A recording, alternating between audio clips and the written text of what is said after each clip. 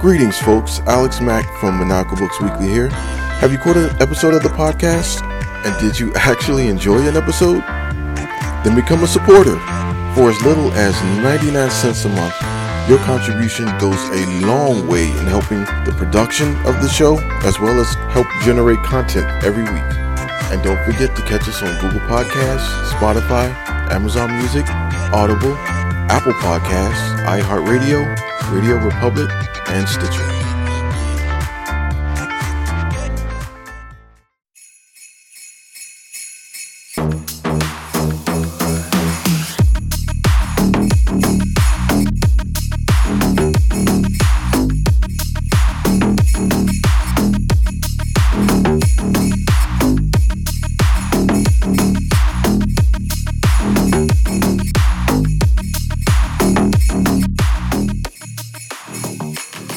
Hello everyone, it is Alex Mack once again, and yes, it is that time of year again. It is Christmas time. Merry Christmas, everybody. Hope everybody's having a pretty good holiday so far. And if you are on YouTube at all making any kind of like reviews or anything, you are sort of, but not really, kind of obligated to do like top 10 lists for the year, right? And so here we go. Here we are with so I kind of changed it because I couldn't really think of like a list of 10 things to really kind of put out there. So for me, I'm going to kind of twist it on its head a bit. Everybody's doing their top 10 stuff, and for a lot of them, I couldn't find like a whole 10 of things that I actually like really liked and was into like that. So I'm just going to do like a top 5 of everything that I thought was pretty cool. And so this one is going to be my top 5 favorite Christmas movies. I thought that'd be pretty fun to get into, and just to kind of get in the spirit. Full disclosure, I'm not really feeling this Christmas spirit, the Christmas mood this year. I don't know. I think it's because my pockets are hurting a bit, but nonetheless, but I do love seeing that all those movies are on Freeform. Is that the name of the channel now? Freeform. And, they do the 25 Days of Christmas thing. And yeah, they have they kind of wash and repeat like a lot of the movies. Like I saw the Santa Claus on there a couple of times. I saw Elf already a couple of times. Home Alone I saw on there a bunch of times. But it's that does kind of help nudge me into the Christmas spirit a bit, so that's nice. And thinking about it, okay, over the years, what are some of my favorite Christmas movies that I go to every year, and it kind of gets me in the mood, kind of gets me in the spirit. Not working this year really, but it's starting though, so yeah, let's go on with it. My top 5 favorite Christmas movies.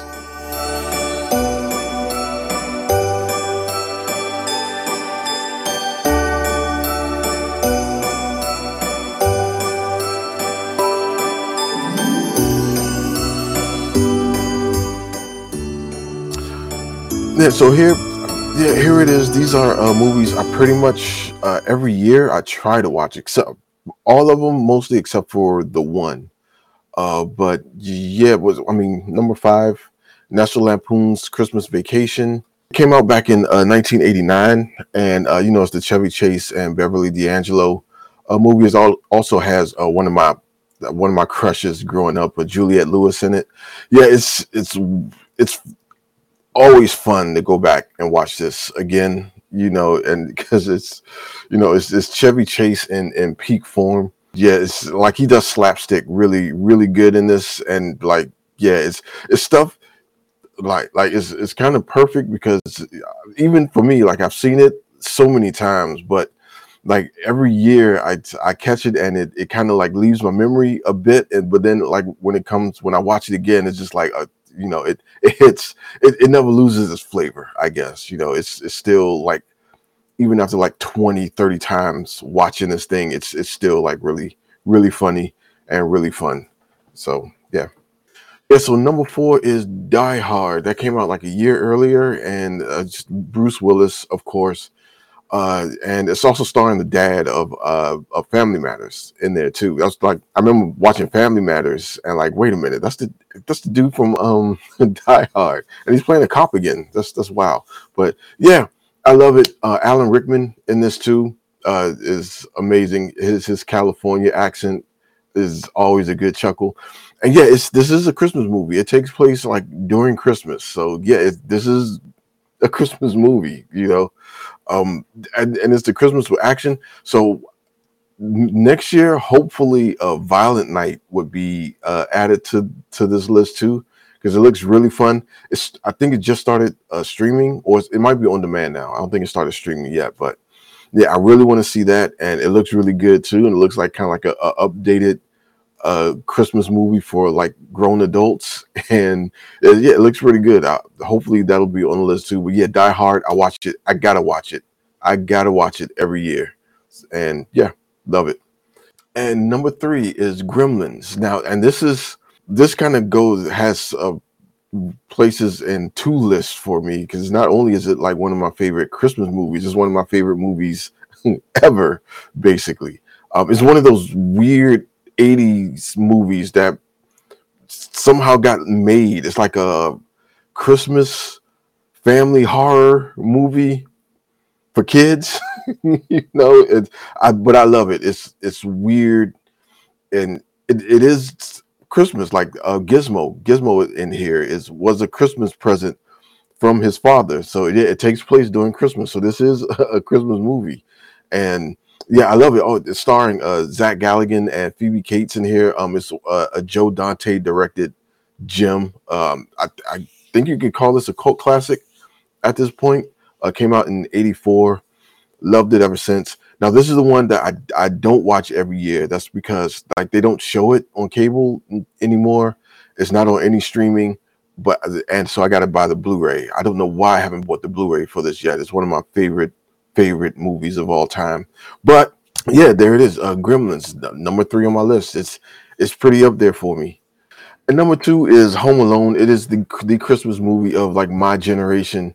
It was a straight up classic as soon as it was released. Yeah, I remember like just all the attention and press the movie was getting back when it first came out, and like it made Macaulay Culkin like the child actor of the '90s, and it is still fun. Daniel Stern and Joe Pesci are kind of like they make the movie really. Even with like all the kind of like Hanna-Barbera cartoon shtick they do in this, they still like cement this movie into like being a classic, and something that I think like delights kids, and like the uber violence like in the end, and like kind of growing up with it kind of speaks to like the kid in me still, and total nostalgia glasses, I'm sure, but it's still like I watch this movie every year. I'm going to watch it every year. My kids love it. They watch it every year, and yeah, it's an all time favorite of mine. For like it's not Christmas if I don't watch Home Alone at least once. You know what I mean? It's just not Christmas that way. But yeah, that's my number two. And my number one favorite Christmas movie is probably going to throw some people off, but Scrooge, that came out back in '88. It's like a modern take for the '80s of the Christmas Carol. It's Bill Murray as the Scrooge character. He's like a TV exec that's like really crotchety, really kind of a douche to everybody, and he's trying to put on this live play of the Christmas Carol, but he kind of gets sucked into his own version of the story. It's Bill Murray as pure '80s Bill Murray, and I love it. This came out what '88, so I was probably like 7 when this came out, but I have so fond memories of watching this. Like, yeah, and yeah, I love it. It's another one that is not Christmas unless I watch this at least once. You know what I mean? And I haven't watched this yet, so maybe that's why I'm not like fully in the kind of Christmas spirit yet. So I need to go and put on Scrooge so I can get in the spirit. But yeah, so that's it. That's my I these are my favorite movies, Christmas movies. I watch them every year except for Gremlins. Again, yeah, I love them. It's not Christmas unless I like watch these movies. I'm going to watch them like every Christmas from now on, most likely, and hope. And I like with Home Alone, I like introduce my kids to it, and they like it. But Die Hard maybe a little later, you know. But yeah, the Christmas Vacation with Chevy Chase introduced them to it. They love it too. The Scrooge, I'm kind of like the only one that really likes that movie like that.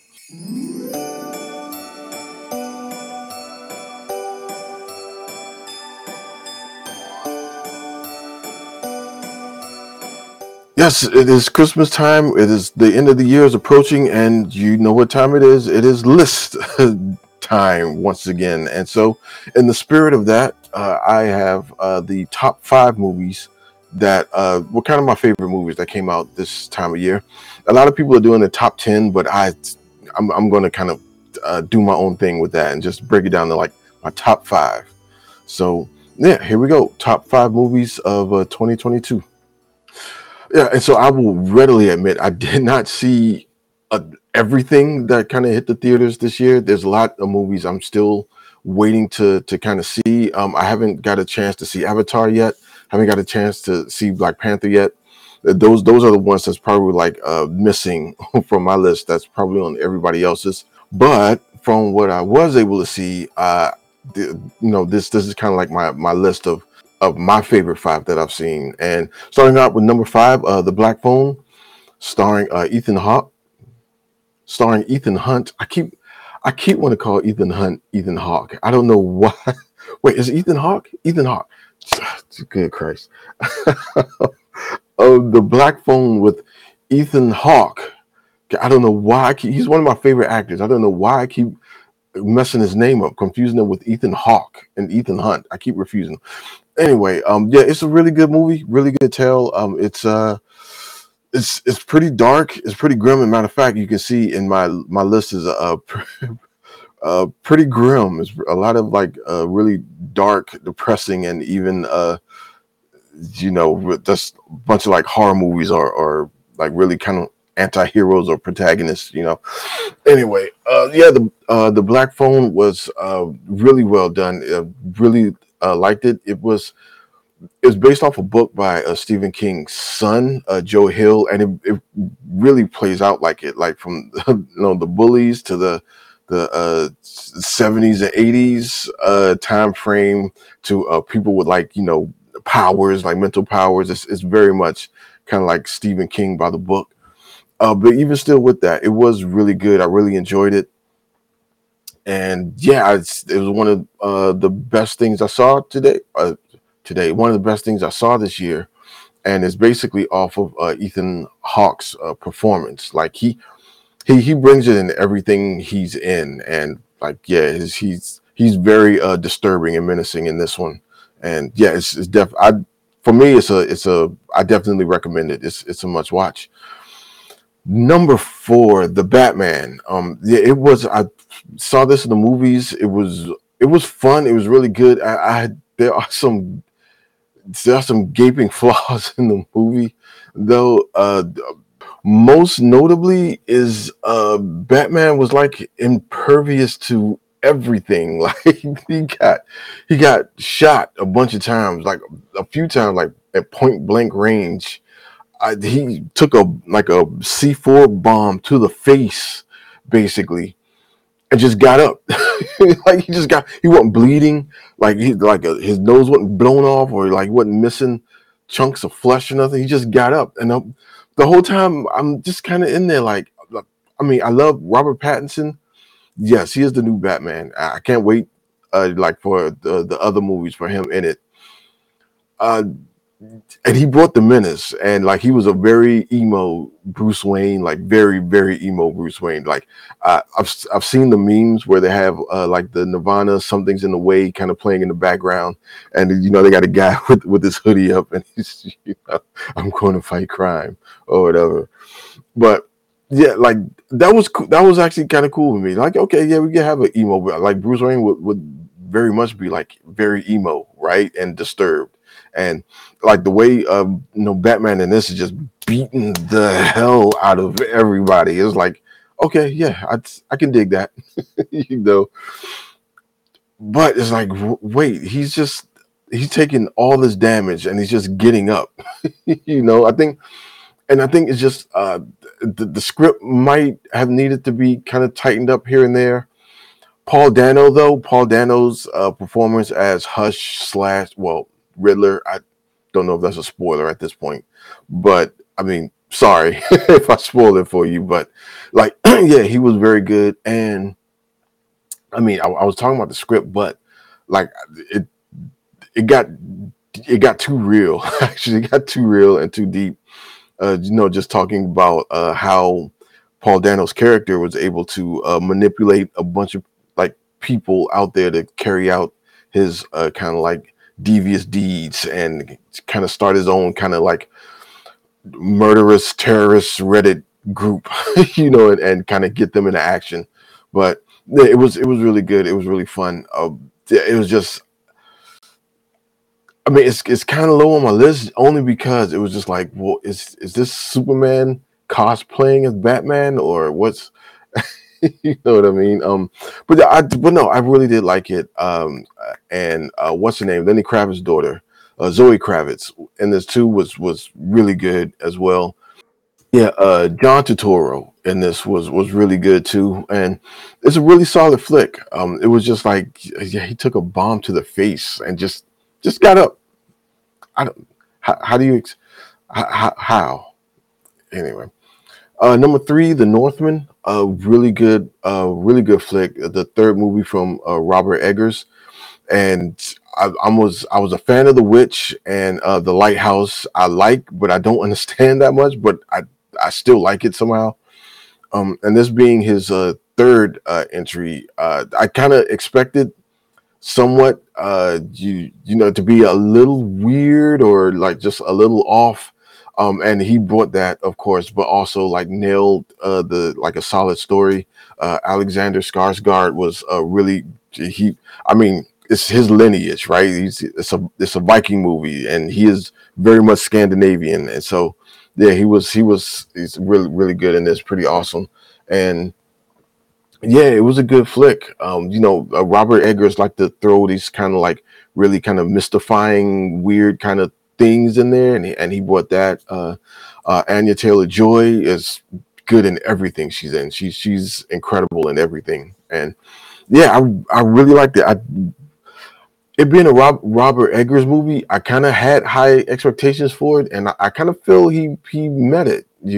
So yeah, it's really good, really fun, and I guess you could say it kind of had a twist, but I don't know. I kind of saw it coming in a way with Nicole Kidman's character. Yeah, and again, Ethan Hawke. Another, he's not in the movie a lot, but like when he's in there, he's pretty good, and as well as another one of my favorites, Willem Dafoe. And so yeah, it was really good. I really enjoyed it. And yeah, we'll watch it again. And okay, so now we're getting into the MCU portion of the list with Doctor Strange in the Multiverse of Madness. This was the best MCU movie of Phase 4. Well, okay, I haven't seen Black Panther yet, right? So without seeing Black Panther, this is probably my favorite MCU movie and probably my favorite like Phase 4 offering. Like Phase 4 wasn't that great for me. They had Falcon and the Winter Soldier was pretty good. WandaVision was okay, but I think Doctor Strange and the Multiverse of Madness was probably the best one. It was Sam Raimi doing this thing. It had a Bruce Campbell cameo, And when Doctor Strange and America Ferrara, I think her name was kind of like going through the different multiverses. It was really good, and it really picked up there. And that battle when he was kind of like I know Zombie Strange was like really really good, really fun. And we got to see Wanda also kind of like go off, and it had shades of House of M in the comic books. And so yeah, it was really good and really fun. Had a really fun time in the movies seeing this, and yeah, it was one of my favorites of the year. So number one is probably where I'm gonna turn a lot of people off. But going by what I like, well, like what was my favorite things of the year, Werewolf by Night.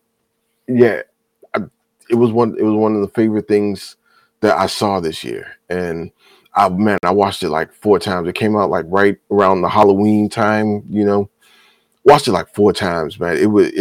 It caught me off guard. I didn't see any trailers. I didn't look up anything for it. I just kind of like put it on one time. I remember I got the COVID shot, and it kind of put me out for a day, and I just put it on, and I was not ready, wasn't ready for it. Like it had the whole like old school Universal monsters thing going on with it, the scratchy kind of film filter on it, and like the cigarette burns. And yeah, it was, man, it hit me in my nostalgia feels, like, honestly. And like the special presentation thing that rolled before, like in the credits before, just took me all the way back to like being a kid again.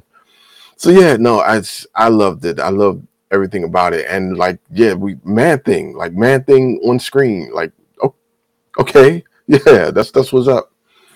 Yeah, it was well acted. Everybody was doing their thing. It had Gail Garcia Bernal and Laura Donnelly in here, and the lady in here too was still in the scene. Harriet Samson Harris, yeah, was definitely just hamming it all the way up. Like I really like she kind of helped solidify like the tone in this. Like, yeah, I love the man. Like it took me back to being in the basement in my parents' house as a kid, like in front of the floor model TV, watching some weird old time movie in there. The only thing it was missing was a Vincent Price cameo. That would have just sent it over the top for me. But yeah, that's I like that one. That was kind of like my favorite thing that came out this year.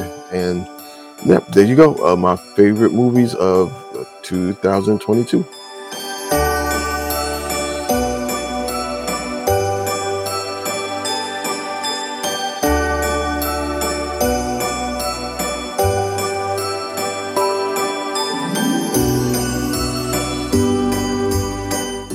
And this one's kind of different.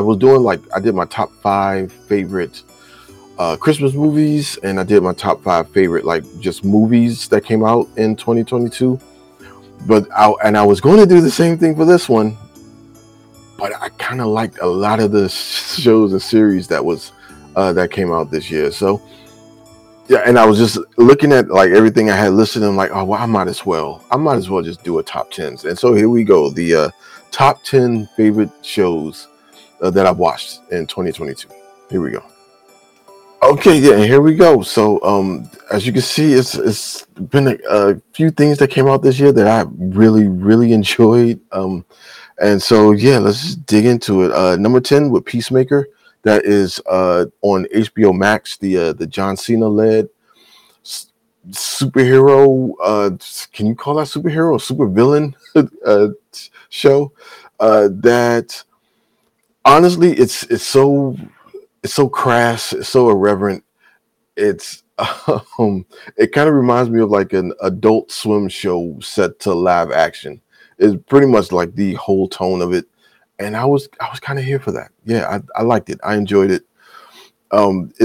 Just don't take it serious. If you just want something to put on and just turn your brain off and just kind of like have a good giggle every now and then, yeah, it's Peacemaker. It's a really fun show, really low key, and yeah, it was one of my favorite things I watched this year. I don't know what I was expecting, but it wasn't that. And so it took me kind of by surprise. And so I'm like, okay, that was pretty cool. I like that. The Boys season 3, that was like every time I think they can't get any crazier, they can't get any nastier. um, they raised the bar. Yeah, this is season. So the Boys season 3 is it had like a lot more action than the first two seasons, and we get to see Homelander kind of like completely losing it too, which I was kind of waiting like, and I love how they did that with Homelander too. He was kind of like he was kind of like a tea kettle, like just slowly starting to like boil over, And no, seeing him actually kind of just completely lose it was actually fun to see. And yeah, we got to see Soldier Boy, not not that Soldier Boy, the Soldier Boy from the comic books, right? But yeah, we got to see Soldier Boy in here as like a pseudo Captain America, or like kind of like a douchebag Captain America. And yeah, Billy the Butcher kind of like goes a little bit overboard with the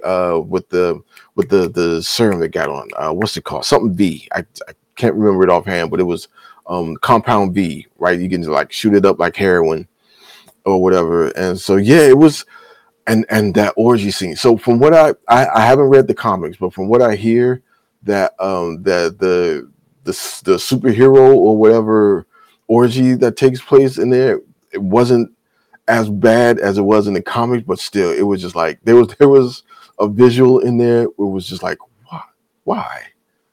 Why did I need to see that? I would have gotten the point with you not showing like the whole. But yeah, that's the Boys. They're gonna go there. They're gonna show you everything, and you gonna sit there and just cringe. That's all you can do. But yeah, that number 9 is really good. I think next season might be the last season for the Boys, but if it is, it's gonna be crazy. I can't wait for that. So yeah, that's number 9.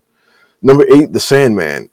Yeah, another comic book adaptation. This one, Neil Gaiman kind of personally took a lot of the lead on like creating the show on this, and it shows like this the way they did this show, like the tone of it from episode to episode, really like it can throw you off. It definitely did me, but I kind of want all other comic book shows to be like that, because when they do that, it kind of plays like an issue of a comic book, because like issues of comic books jump from kind of like one story to the next to the next to the next, but still kind of like carrying on that overarching narrative.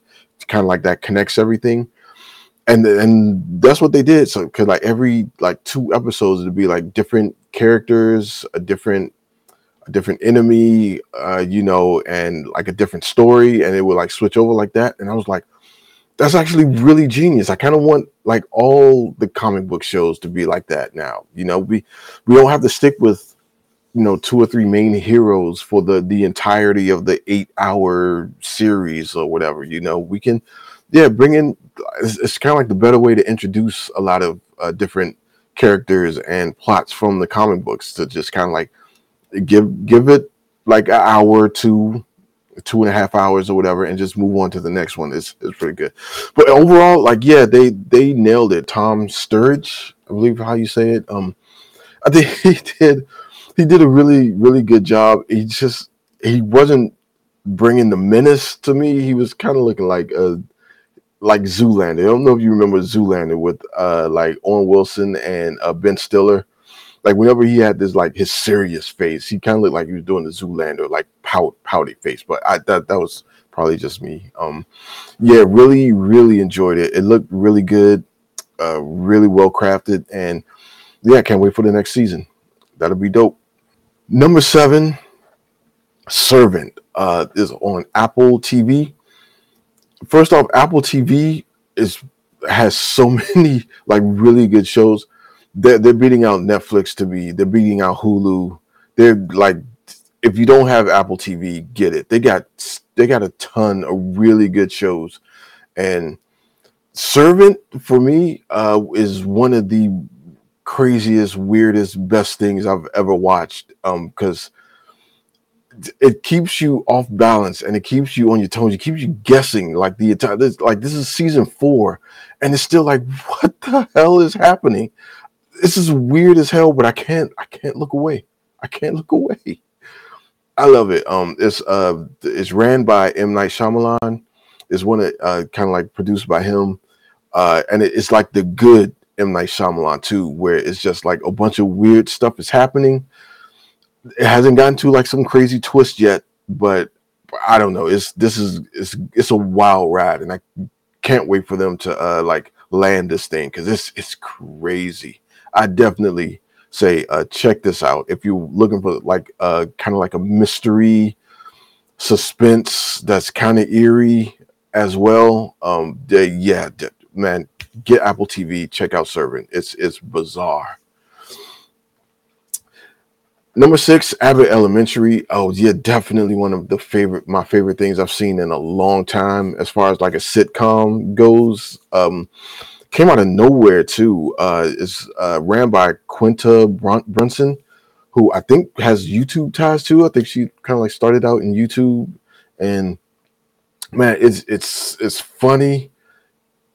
It's grounded. It has so much heart, and it shines a light on like teachers in elementary school, and like watching it, I it can't help but kind of draw me back to like my days in elementary school, and remembering all the teachers, and just like the just the weird day to days we go through, like all the assemblies. Everybody got to like just convene in the cafeteria for some like lame assembly or whatever. But no, it is really good show.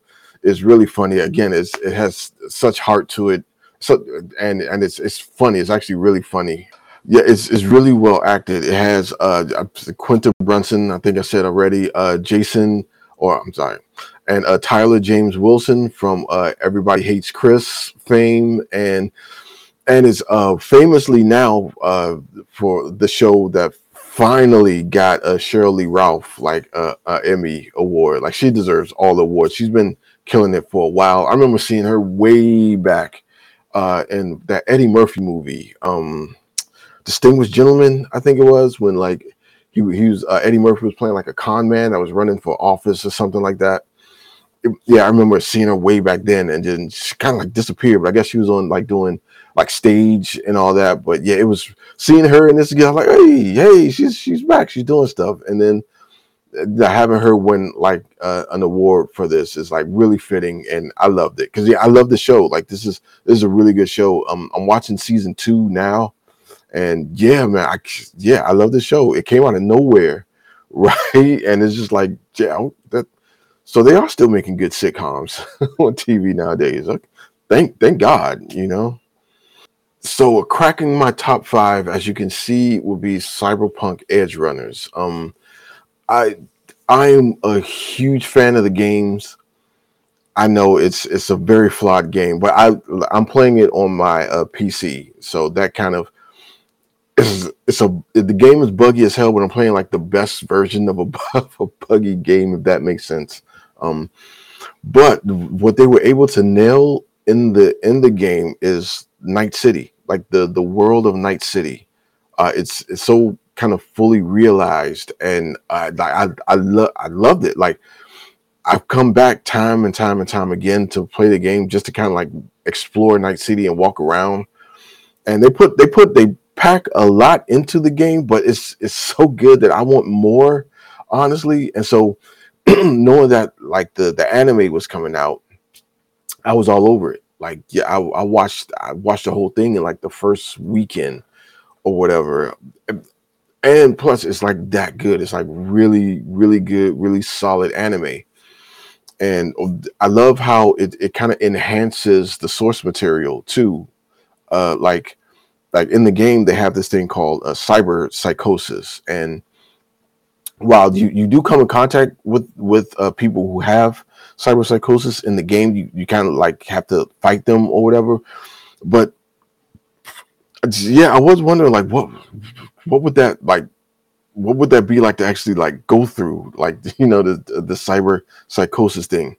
And like that's pretty much what the story of Edge Runners is. This 17-year-old kid named David Martinez, I want to say, is who's kind of like struggling, day to day, as one would do in Night City. And there's a very tragic event that happens to him very early on in the series, and he kind of goes into a deep dive of edge running and like chroming himself, like getting like these kind of like cybernetic implants in himself, and yeah, this the looming threat over everyone's head who gets like these cybernetic implants is cyber psychosis. And it's like, if you have the money for the medicine, you can prolong it, but I think it's just like a matter of time, basically, before it catches up to you. And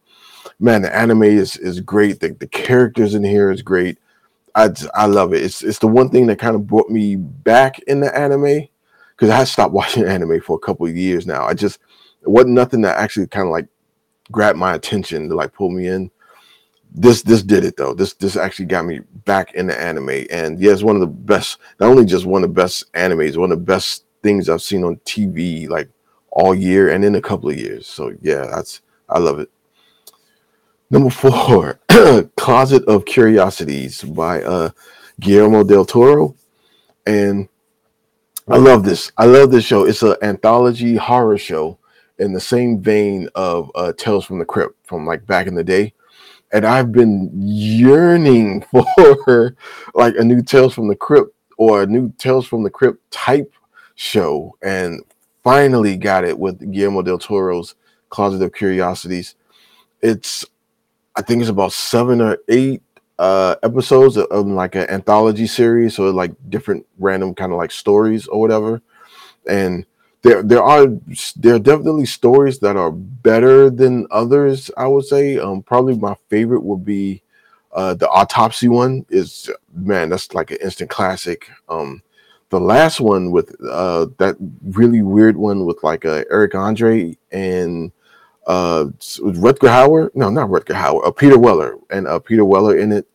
And yeah, that one was like really bizarre and twisted. It's kind of a slow burn, but yeah, I was into it. I love that kind of thing.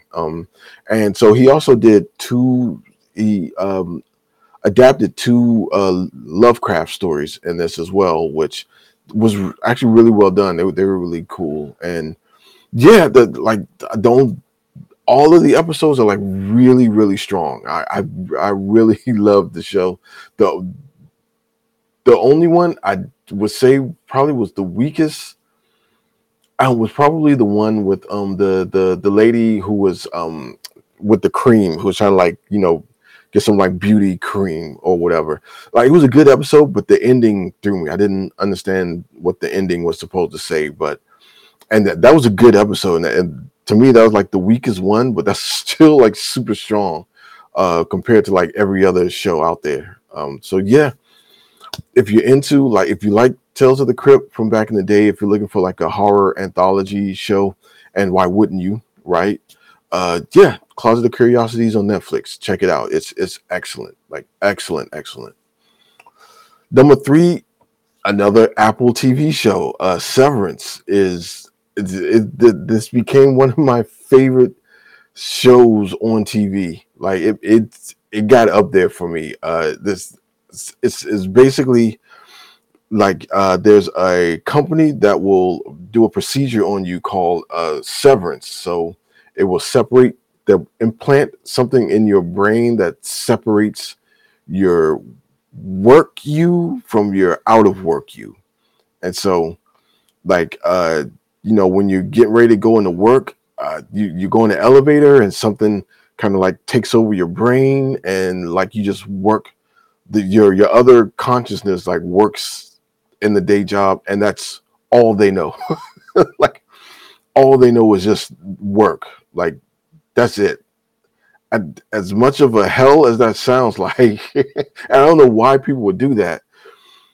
I don't. Maybe it's me looking way too much into it though. But I got like shades of kind of like this MK Ultra kind of message in there as well, as far as controlling a portion of your mind and kind of like trying to wipe away a whole other side of you.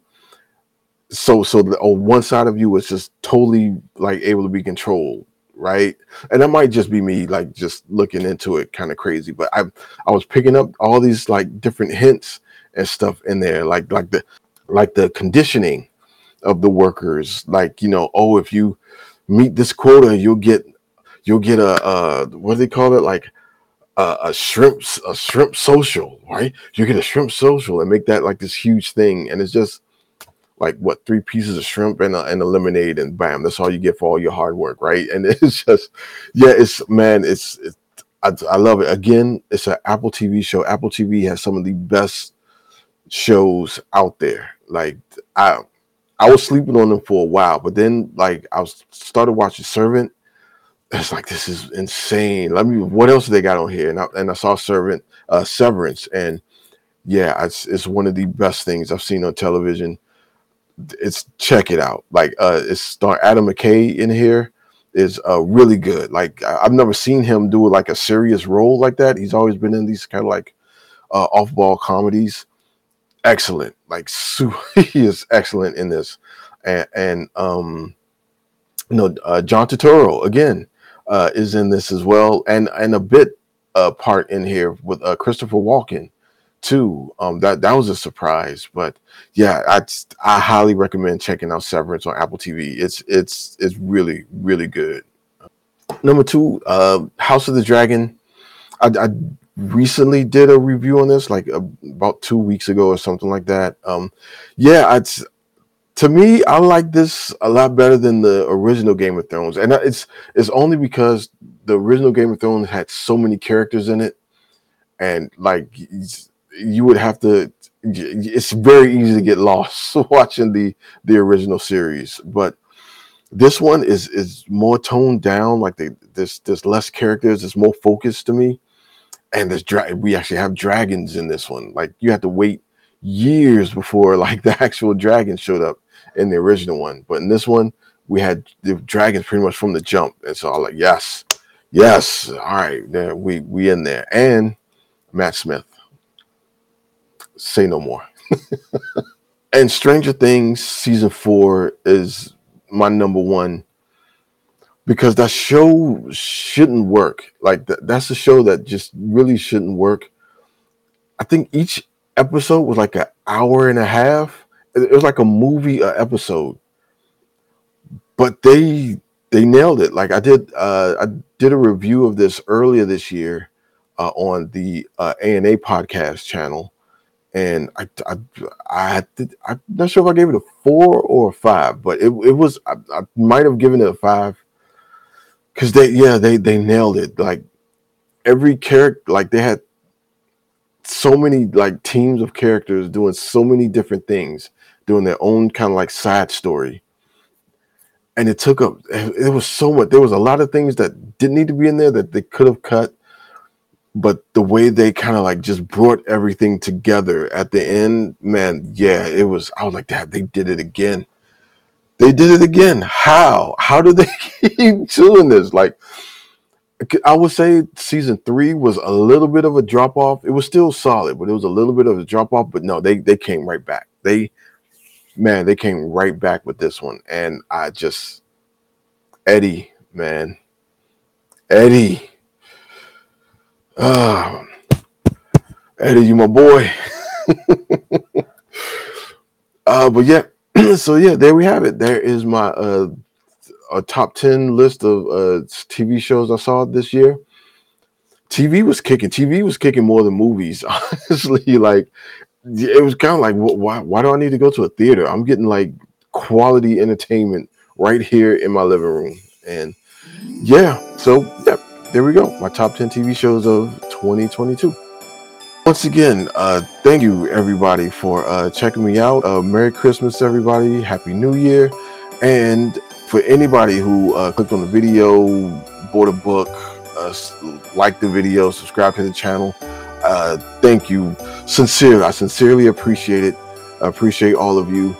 And hopefully I'll be able to make some pretty decent content, and maybe hopefully make it a little bit better in the next year. But yeah, I will see you then.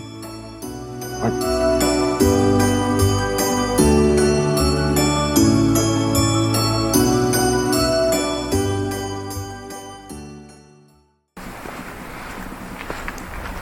Travel with me to a dark and isolated farm located deep in the heart of St. Mary's County, Maryland, where the only African-American farmer and his family are being tormented by something stalking around their property. Can they survive? Can they protect the farm that is their very livelihood? And can they do it with their sanity intact? Are you in the mood for dark, isolated rural horror? Are books full of ghastly green goo and reanimated corpses your jam? Then check out Mulch, the eerie inaugural novella from Maniacal Books, available today on Amazon Kindle and mcsbooks.com.